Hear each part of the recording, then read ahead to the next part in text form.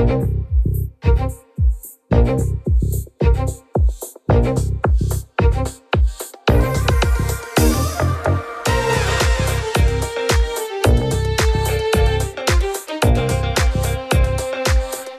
to Super Entrepreneurs Podcast. Today we have with us Stephen Petasky. I hope I pronounced your last name correct.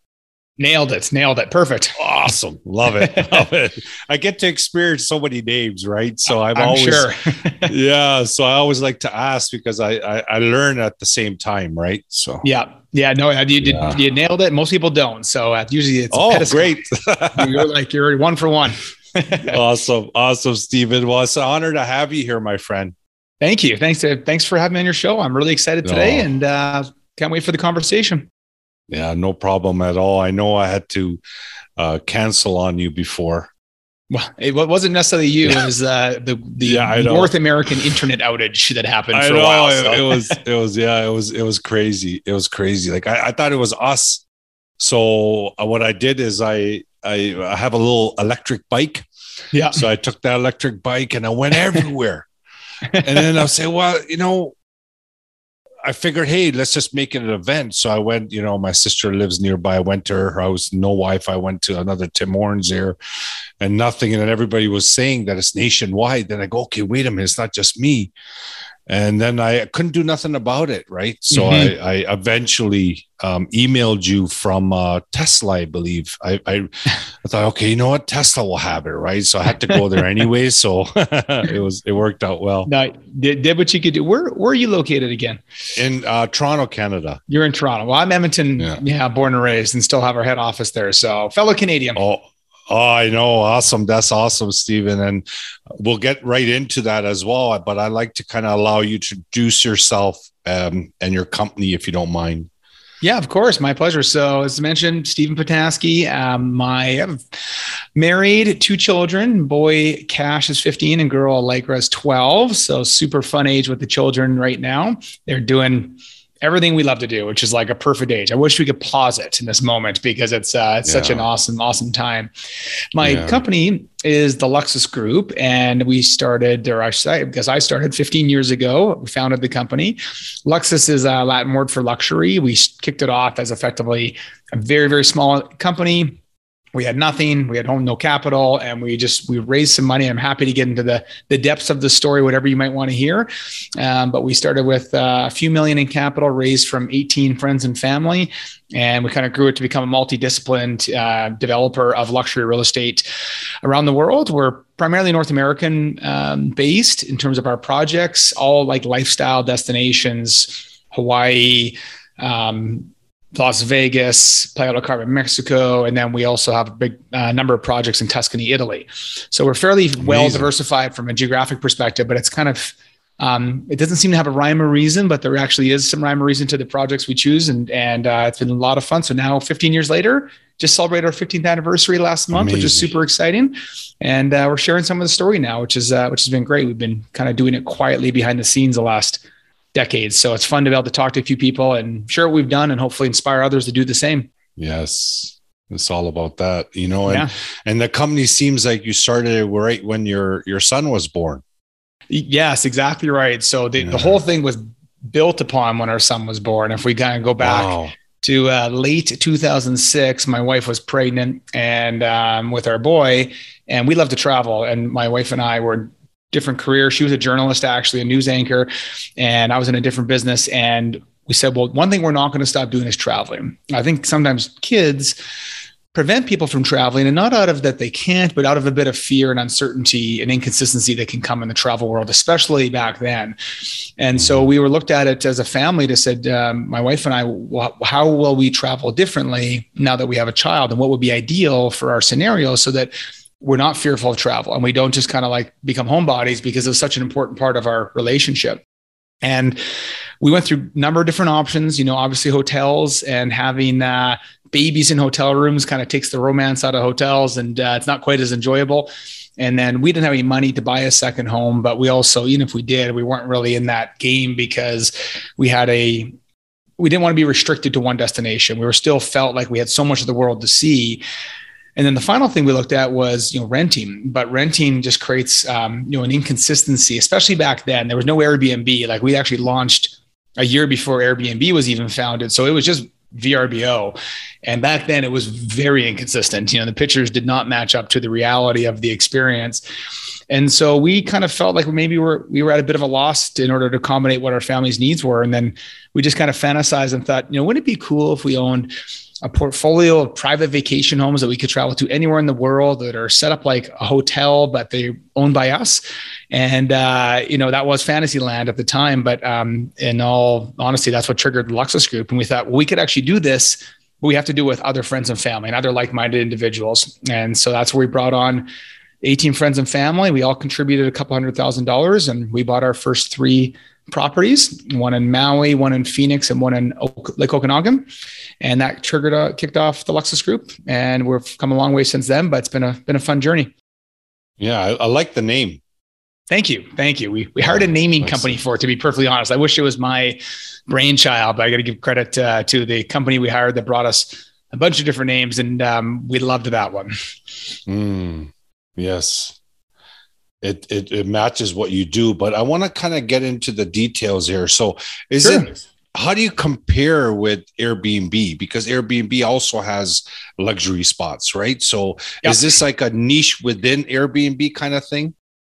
Good question. It's so if we look at the different business units, we kind of call it 3 buckets. We have this shared ownership bucket. We're all co-ownership, so effectively a group of several hundred limited partners are actually partners with us and these investors, and they invest into a fund, and then they get exclusive access to that. So think of like a club, like a private club meets. Interesting. Private club meets the vacation property world meets a mutual fund. I think if you were kind of combined it all together. So we don't actually rent those ones out to the world. Those are like, it's a closed loop. Effectively, they have to be, they're utilized by the members, effectively the partners of that particular fund. So that's number one. Number two, we have a few luxury rental properties that we manage on behalf of clients that we built for. And we work with companies like Airbnb, and we have a great relationship with them, and Luxury Retreats, which is actually owned by Airbnb. But we don't compete with them at all. We effectively would list those properties on their platform. And then the third kind of division is the development side, ground up development, where we identify opportunities that, I think that we think could add potential and add value. And then we get after those, and we usually start with bare land and build them up to become something really special and then sell them off. But in most of those cases, we don't keep them for the long run. They're effectively sold off and disposed of. And that's how you kind of create your income or your exit. But so the actual company is providing locations to be rented out to people, same as Airbnb, correct? Not really. The only ones we actually rent out for for example, if you wanted to use a property, we only have, and it depends on the time. Right now, we only have a couple of properties you could actually rent directly from us, and we only in their Tuscany, Italy, some luxury villas that we basically do it as a value add service on behalf of the clients. So really, what we do there, as an example, we help a client select a ruin, and then we restore that ruin to become a luxury private estate for that family. And if that family chooses to want to create income from that asset, we will take on the management of that. But really, you can't access our portfolio publicly. You have to be a partner or a client of ours that we either created a product for you, you're an investor in our fund. So that's why the Airbnb is a tool for us to use to rent some of our properties, but we actually don't really do direct rentals at scale. It's something we are looking at down the road, to be perfectly honest. That could be really exciting. But Airbnb would always be a tool that we would use, never to compete against. They have a different model. They're call it, maybe a better way to look at it, they're an asset light model. We're an asset heavy model. So they don't own any assets. They're owned by their hosts, around the world, and they just become the technology tool for distribution. We're on the flip side. We own the assets with our partners and on behalf of our partners. And then in certain cases, we rent those assets out. So just a slightly different model where we're more in the real estate game. They're more in the technology and distribution game. Understood. Yeah. Now I get it. So just in a day in the life, if you wanted to go through that, just to clarify, just to make sure everyone understands. So, no, it's a little complicated. There's lots of moving parts. Yeah. So, but no, it's interesting. So basically, someone like an investor would approach you and say, "Hey, Steven, let's go, let's do something." Right? You say, "Well, do you have a property in mind?" I said, in this scenario, maybe they do. Right? They say, "Well, I saw this, this unit in Italy, it's run down, but I think we could do something with it." Yeah, bring it to me. Bring the proposal. Bring the information. Then you meet with them, and then you discuss, and just stop me when I'm wrong, right? So you're right so far. Yeah. Okay. So you discuss the entire property, the valuation, what the work is needed, the scope of work, all that kind of stuff. And then you partner. If he has enough money, he will just do the whole thing. Or if he doesn't, you would chip in as well. And other people in your network would also chip into the property. Once you give it a check mark, say, yes, we're going to do this. Then that person has that unit, the investor that came in, for life to use that. And then the entire club, the entire investors, the entire group can use that unit whenever they like. Is that correct? You almost had it until the last piece. So and it's an important point you bring up. So you articulated very well.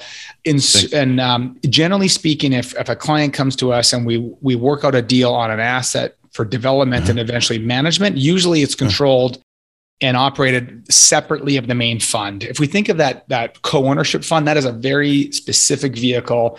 We peaked at 50 properties. We're now at 26 properties, about 200 investors.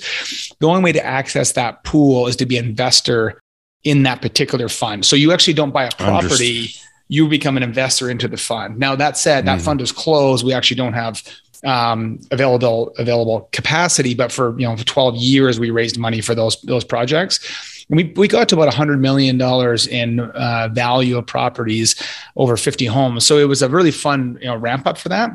But generally what we're doing now, I mean, COVID has really slowed that side of the business down. You think about the hard parts of COVID, because all of our investors effectively are Canadian based. And as we know in Canada, it was very locked down for a very lengthy period of time. And so our clients are traveling to the homes, but it's effectively stunned growth because people were more cautious about investing into that until there was clarity on their ability to move, comfortably globally. And even they can do it now, as we know, travel is very difficult for a lot of people. The development side, so think of two totally separate things. We have, basically these three divisions are all independently run by different leaders. And the development side is where that exactly what you said. An individual comes to us, and we generally only look at bigger projects now. We used to look at smaller ones, but now we're looking at some, more significant. Exactly. Like basically like that. We're doing one in Vegas, which is very substantial. We're building a Marriott hotel in Playa del Carmen, Mexico.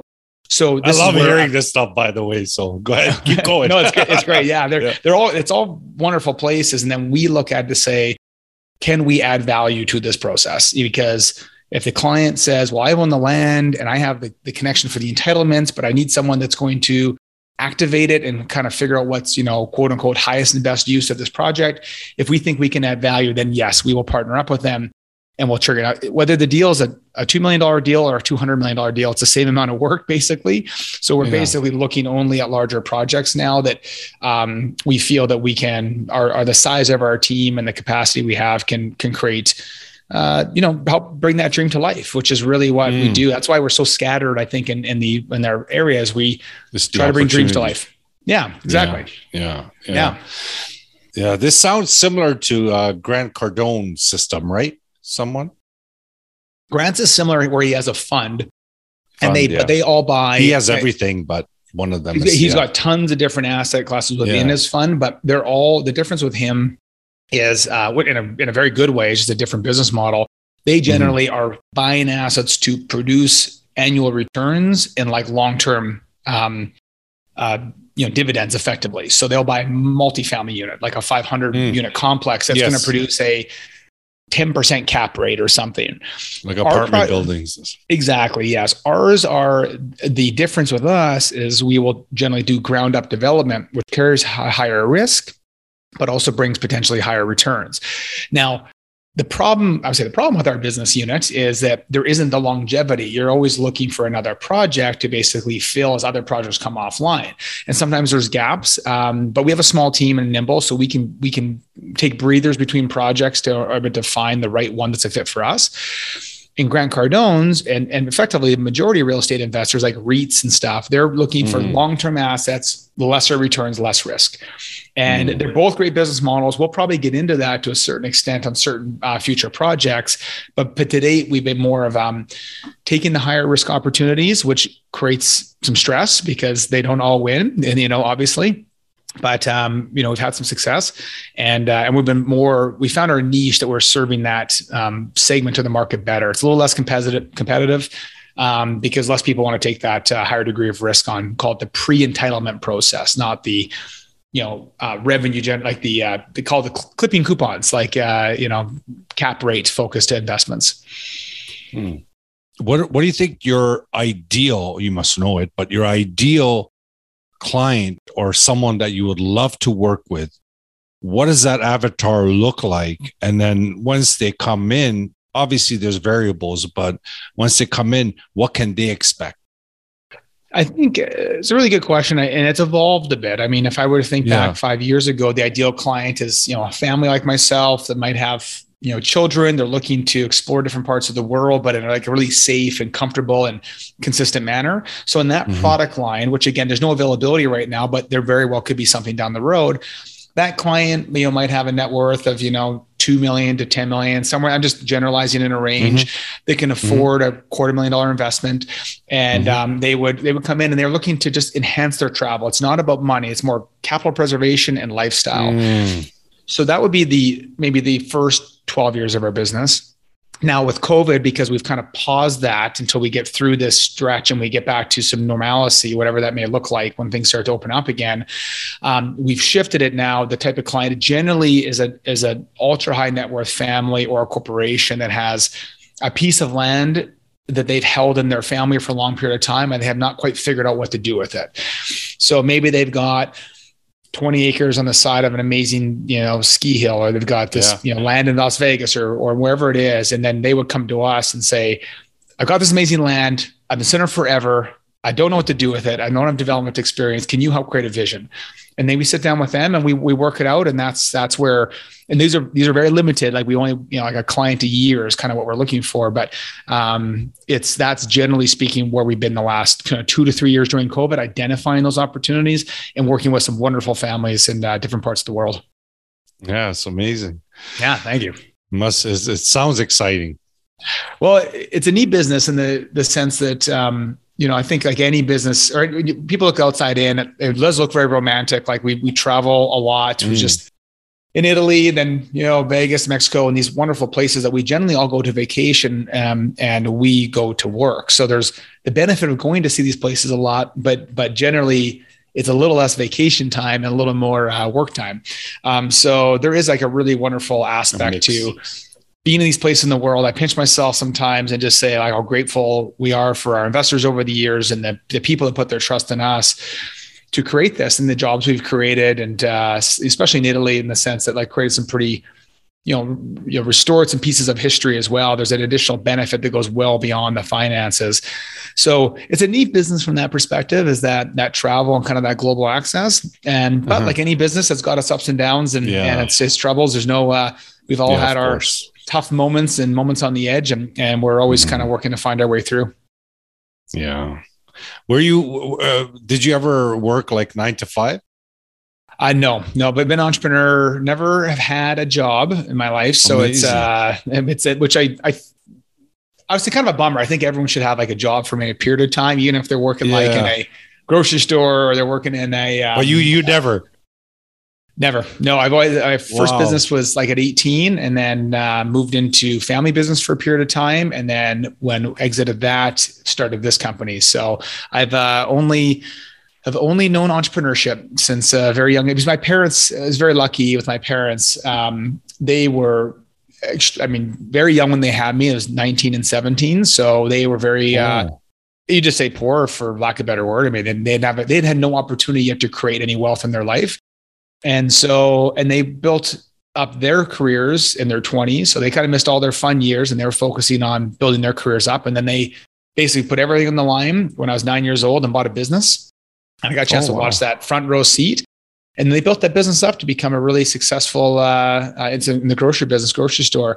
And it was amazing to watch the hard work, dedication, risk-taking, entrepreneurship at its finest.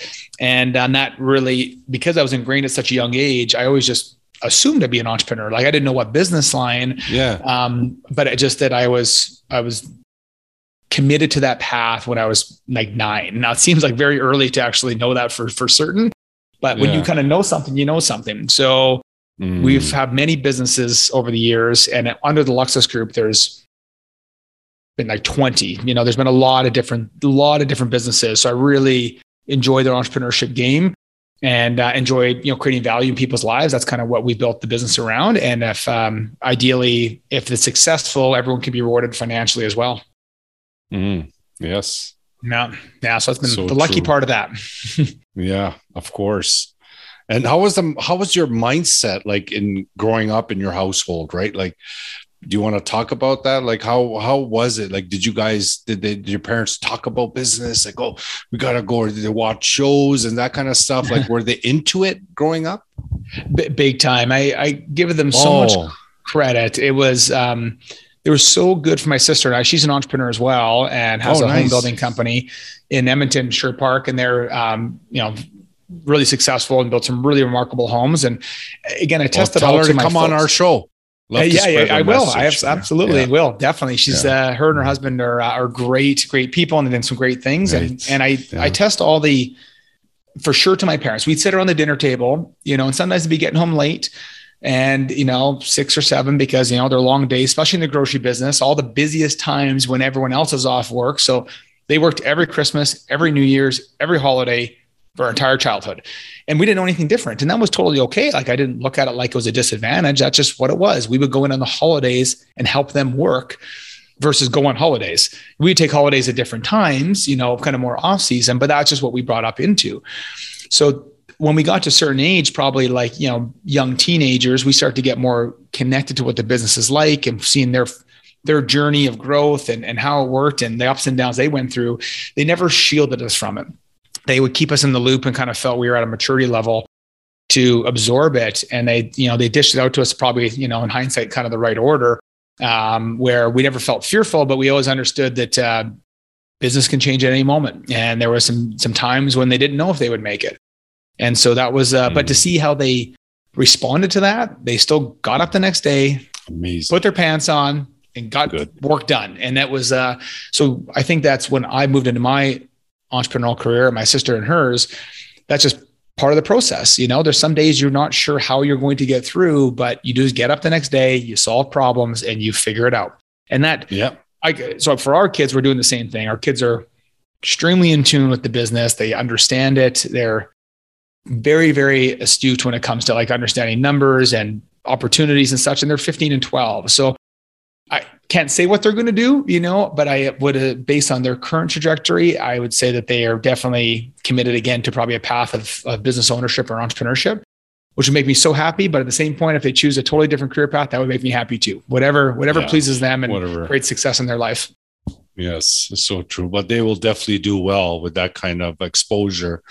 There's no doubt in my mind, any children that grow up with that type of environment, and that type of mindset, they just become more resilient. They want to do more. You know what I mean? Like it's like going into a different level of dimension, right? Like there's a household where things are not good, right? And there's a lot of negativity, for example, and that kind of stuff. They turn out in a specific way. It's just programming, right? So I'm pretty sure they're going to do well.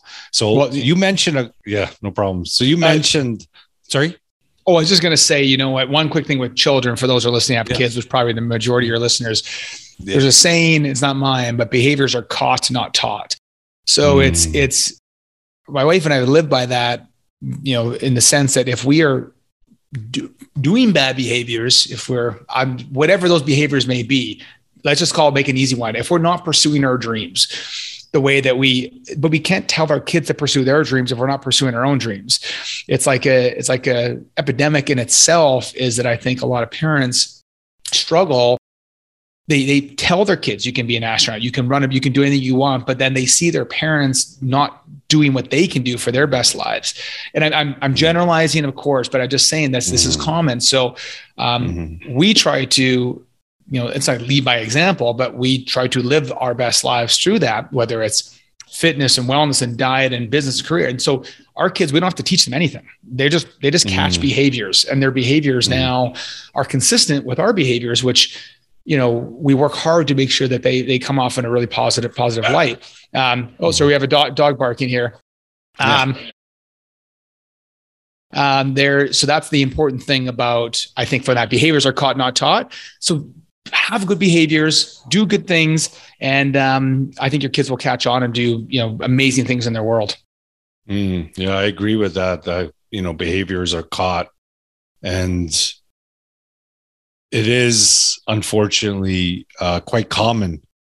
And, the purpose of this show is kind of wake up people and say, hey, go out there. You're super, you can do so much. You have so much in you, stop trying to figure out outside of you. Just look inside, go deep, and you'll see it. You'll start to see all that magic, all that is you, you're here for a purpose, right? So we're just trying to pump that up and get people out of the 9 to 5. Hopefully I'm not upsetting any 9 to 5s, but I just want them to go into business because, entrepreneurship, business, innovation, it is so beautiful. And failing is like success tax, right? You got to fail. That's the only way you'll learn. There's no question. And I think when your kids see you fail, or your team sees you fail or whatever, but it's how you respond to that failure. We're all going to fail. I failed many times, and fortunately are on, still kicking. But it's, I think in the case of, for people in the 9 to 5 environment, I've spoken this in the past, but I think there's like different buckets of people on their career paths. Not everyone's going to be an entrepreneur. Not everyone can still get a good night's sleep, even though you're not sure if you can make payroll next week. Like some people will not be able to, they're not ingrained enough in the sense to be able to manage that. And that's totally okay. But that person may love the entrepreneurial journey, so they can work for an entrepreneur. And I've got like an amazing team in different parts of the world that are just incredible, that really, I believe, and are specifically selected to work because they want to be in an entrepreneurial type company with big return and big potential and big excitement and lows that come along with it and the ups and downs. But they don't have to carry the financial risk to know that their house is on the line if it doesn't fail, but they're committed almost as if it is. So I think if you think of buckets of people, maybe a listener here says, I'm just not willing to put my house on the line. But man, oh man, I think working in an entrepreneurial environment with the energy that comes along with it and the ability to affect change and affect people's lives, maybe I should instead of get out of the corporate world, maybe I should work in that world and find an entrepreneur that has this vision that I can help contribute to. And then maybe I could be financially rewarded, or maybe I can become a partner, or maybe I'm just totally comfortable being, we'll call 9 to 5-ish, but in an entrepreneurial world, when you're working for an entrepreneur, it's never quite 9 to 5. There's always like areas of gray because you're living that entrepreneurial journey. So I think there's a lot of rewards that can come along with if you're not prepared or have a desire to have the financial risk that comes with it, but you're comfortable with the idea or excited about the idea of working in that type of business. There's so many people out there that run businesses are looking for that type of team member. And I know I am all the time. So it's, I think it'd be a powerful way. Yeah, no, I absolutely agree. And that's an excellent point about the close-knit entrepreneur company that you go in, is just everything is on fire. You still get that excitement. You still feel it. And you have a potential of getting involved as an entrepreneur. Totally. But 9 to 5 in my mind is like those, Fortune 500 companies, right? Like, hundreds, thousands of employees, and at 5 o'clock, they just leave, right? Kind of thing. And they're just working for the benefits. I'm referring to those, but that point is so amazing, because I would love that kind of passion as well. If you get someone that's wakes up all of a sudden, wants to do entrepreneurship, doesn't want that risk yet, they just want to see how that world is. Definitely companies like ours, that'll be perfect. No, I agree fully. And I think maybe I'll pass on something for someone that let's call it a university student that maybe that's coming out, that's maybe been on a path of the corporate world. Maybe their parents worked for, big car company, or like a big firms. So maybe they haven't been inspired by the entrepreneurship and they want to give it a run. Yeah. I think a big mistake a lot of graduates come out of is the immediate expectation of a high salary and thinking that potentially is going to be like a defining moment in their career. And I think is a better path. And if I, were to do this again, or if I was in that world, I kind of did it actually in a certain way. But if I was an entrepreneur, or pardon me, a university student just graduated, and maybe I could go make $70,000 a year, working for, JP Morgan or whatever the case is as a junior, analyst or whatever. I would rather go pick an entrepreneurial company I love. And the reality is, because you're so green, you're probably not going to get the job when there's a job posting. Go to that entrepreneur and say, I'll work for you for free for 6 months. Like, what's the big deal? You just spent 5 years in school paying bills. Yes, you have student loans. Yes, that thing, but there's other ways to cover that. Go work. If someone came to me and said, I just recently graduated MBA, I want to work for you for 6 to 9 months for free. I would never make them work for free. I'd still pay them something. But if someone told me that, I would say, well, that's amazing. I don't really have room on the payroll for you, but heck, you want to work for free? Let's do this. And then go in there, learn, work your tail off, and how quickly you will leapfrog every other potential candidate for the next job opening will be astronomical. And so if you're playing, I think people play the short game coming out of school. And so the short game is quickly, I need a paycheck starting next week. We haven't got a paycheck in 5 years. So wait 5 more months and get the job of your dreams. Yes. And you'll probably get a bigger pay raise, and then you can crush it. So I feel like I just wish more people would do that, but they're playing the short game. Play the long game. You'll be better off. You'll be more happy. You'll be more financially rewarded, all of the above. No, awesome advice, Stephen. Definitely, that's great, because, like you said, what is another 5 months? But if you could make a list of the companies that your dream occupation. Yes. What's the big deal? What's 5-6 months, right? You know what I mean? So people sell their dreams. People's dreams are, sorry to interrupt, this is an important one. No, people's okay, dreams are for sale. Like, it's such a thing that someone leaves, they have a dream of doing something great. They'll sacrifice getting their dream. It's for sale because someone else had a bigger paycheck or a quicker to that. I feel like, unfortunately, in life, you're living your dream by providing value to this. I'm living my dream by this company. A lot of people I work with are living their dream because they pursued a certain path, but so many people are not living their dream. They're producing a paycheck, which hopefully may contribute to a dream down the road, whether it's a vacation or maybe a retirement or whatever. But why not live your dream every day? It's so, I'm going to say easy is relative. Nothing great is easy, but there are paths to achieving your dream at such a young age.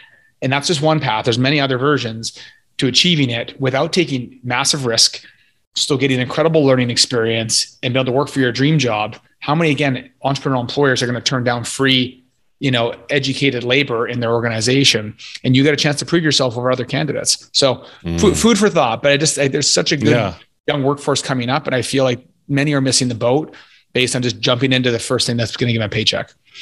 Mm-hmm. Mm-hmm. No, it's excellent. And we always like to ask our guests what their inner superpower is that got them to this point. Ooh, that's a good one. Yeah. I would probably say that mine is maybe a glass half full. I think for me,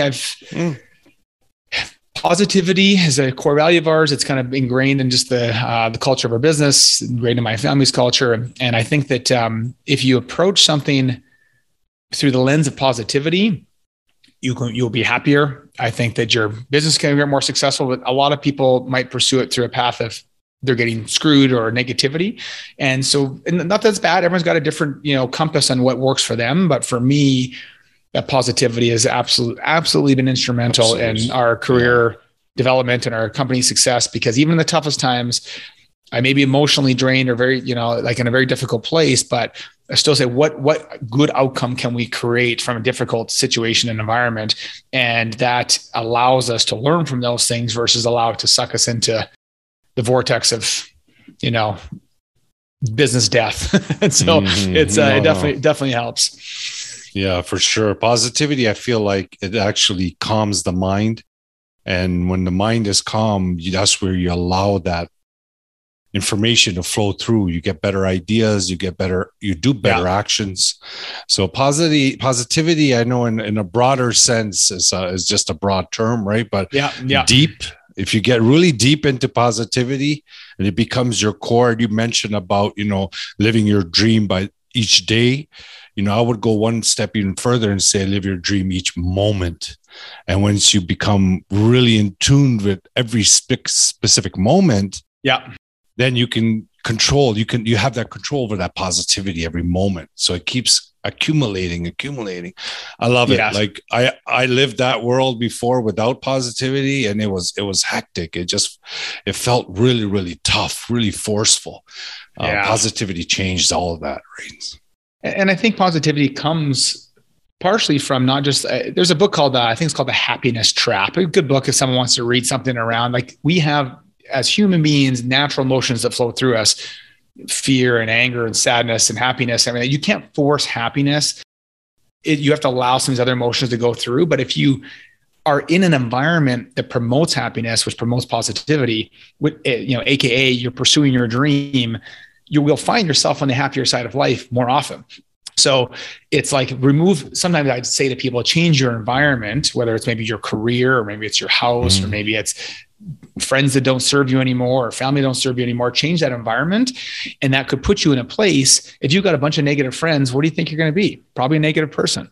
If you put yourself in a group of friends that look on the bright side of life, and all of a sudden you'll find yourself being brought up. So I never tell people to try to force happiness because it's impossible. You have to create an environment that promotes happiness in your life. And then all of a sudden you find yourself happier and more positive. And then you can solve problems. You can create, a lot of goodness in the world for sure. We're a product of our environment, right? And it's such a key point that you mentioned, that if you got to look around, and sometimes you don't see it when you're, what I mentioned, the calm mind, when the mind is hyperactive and just, those voices are just going rampage on in your internal world. Yeah. It's hard to be positive, it's just hard. It's just the conditioning is so negative. Yeah. And when you change the environment, at least it helps. There's other tricks and tips and other things that you do, correct, by working with a mentor, working with a professional that can help you confine that moment to moment basis, where over time you get to a point where that moment just becomes your life. You're just naturally a positive guy. You probably met those kind of people, like things are falling apart and they're just calm. They say yes. Well, they have the answer. They have the solution.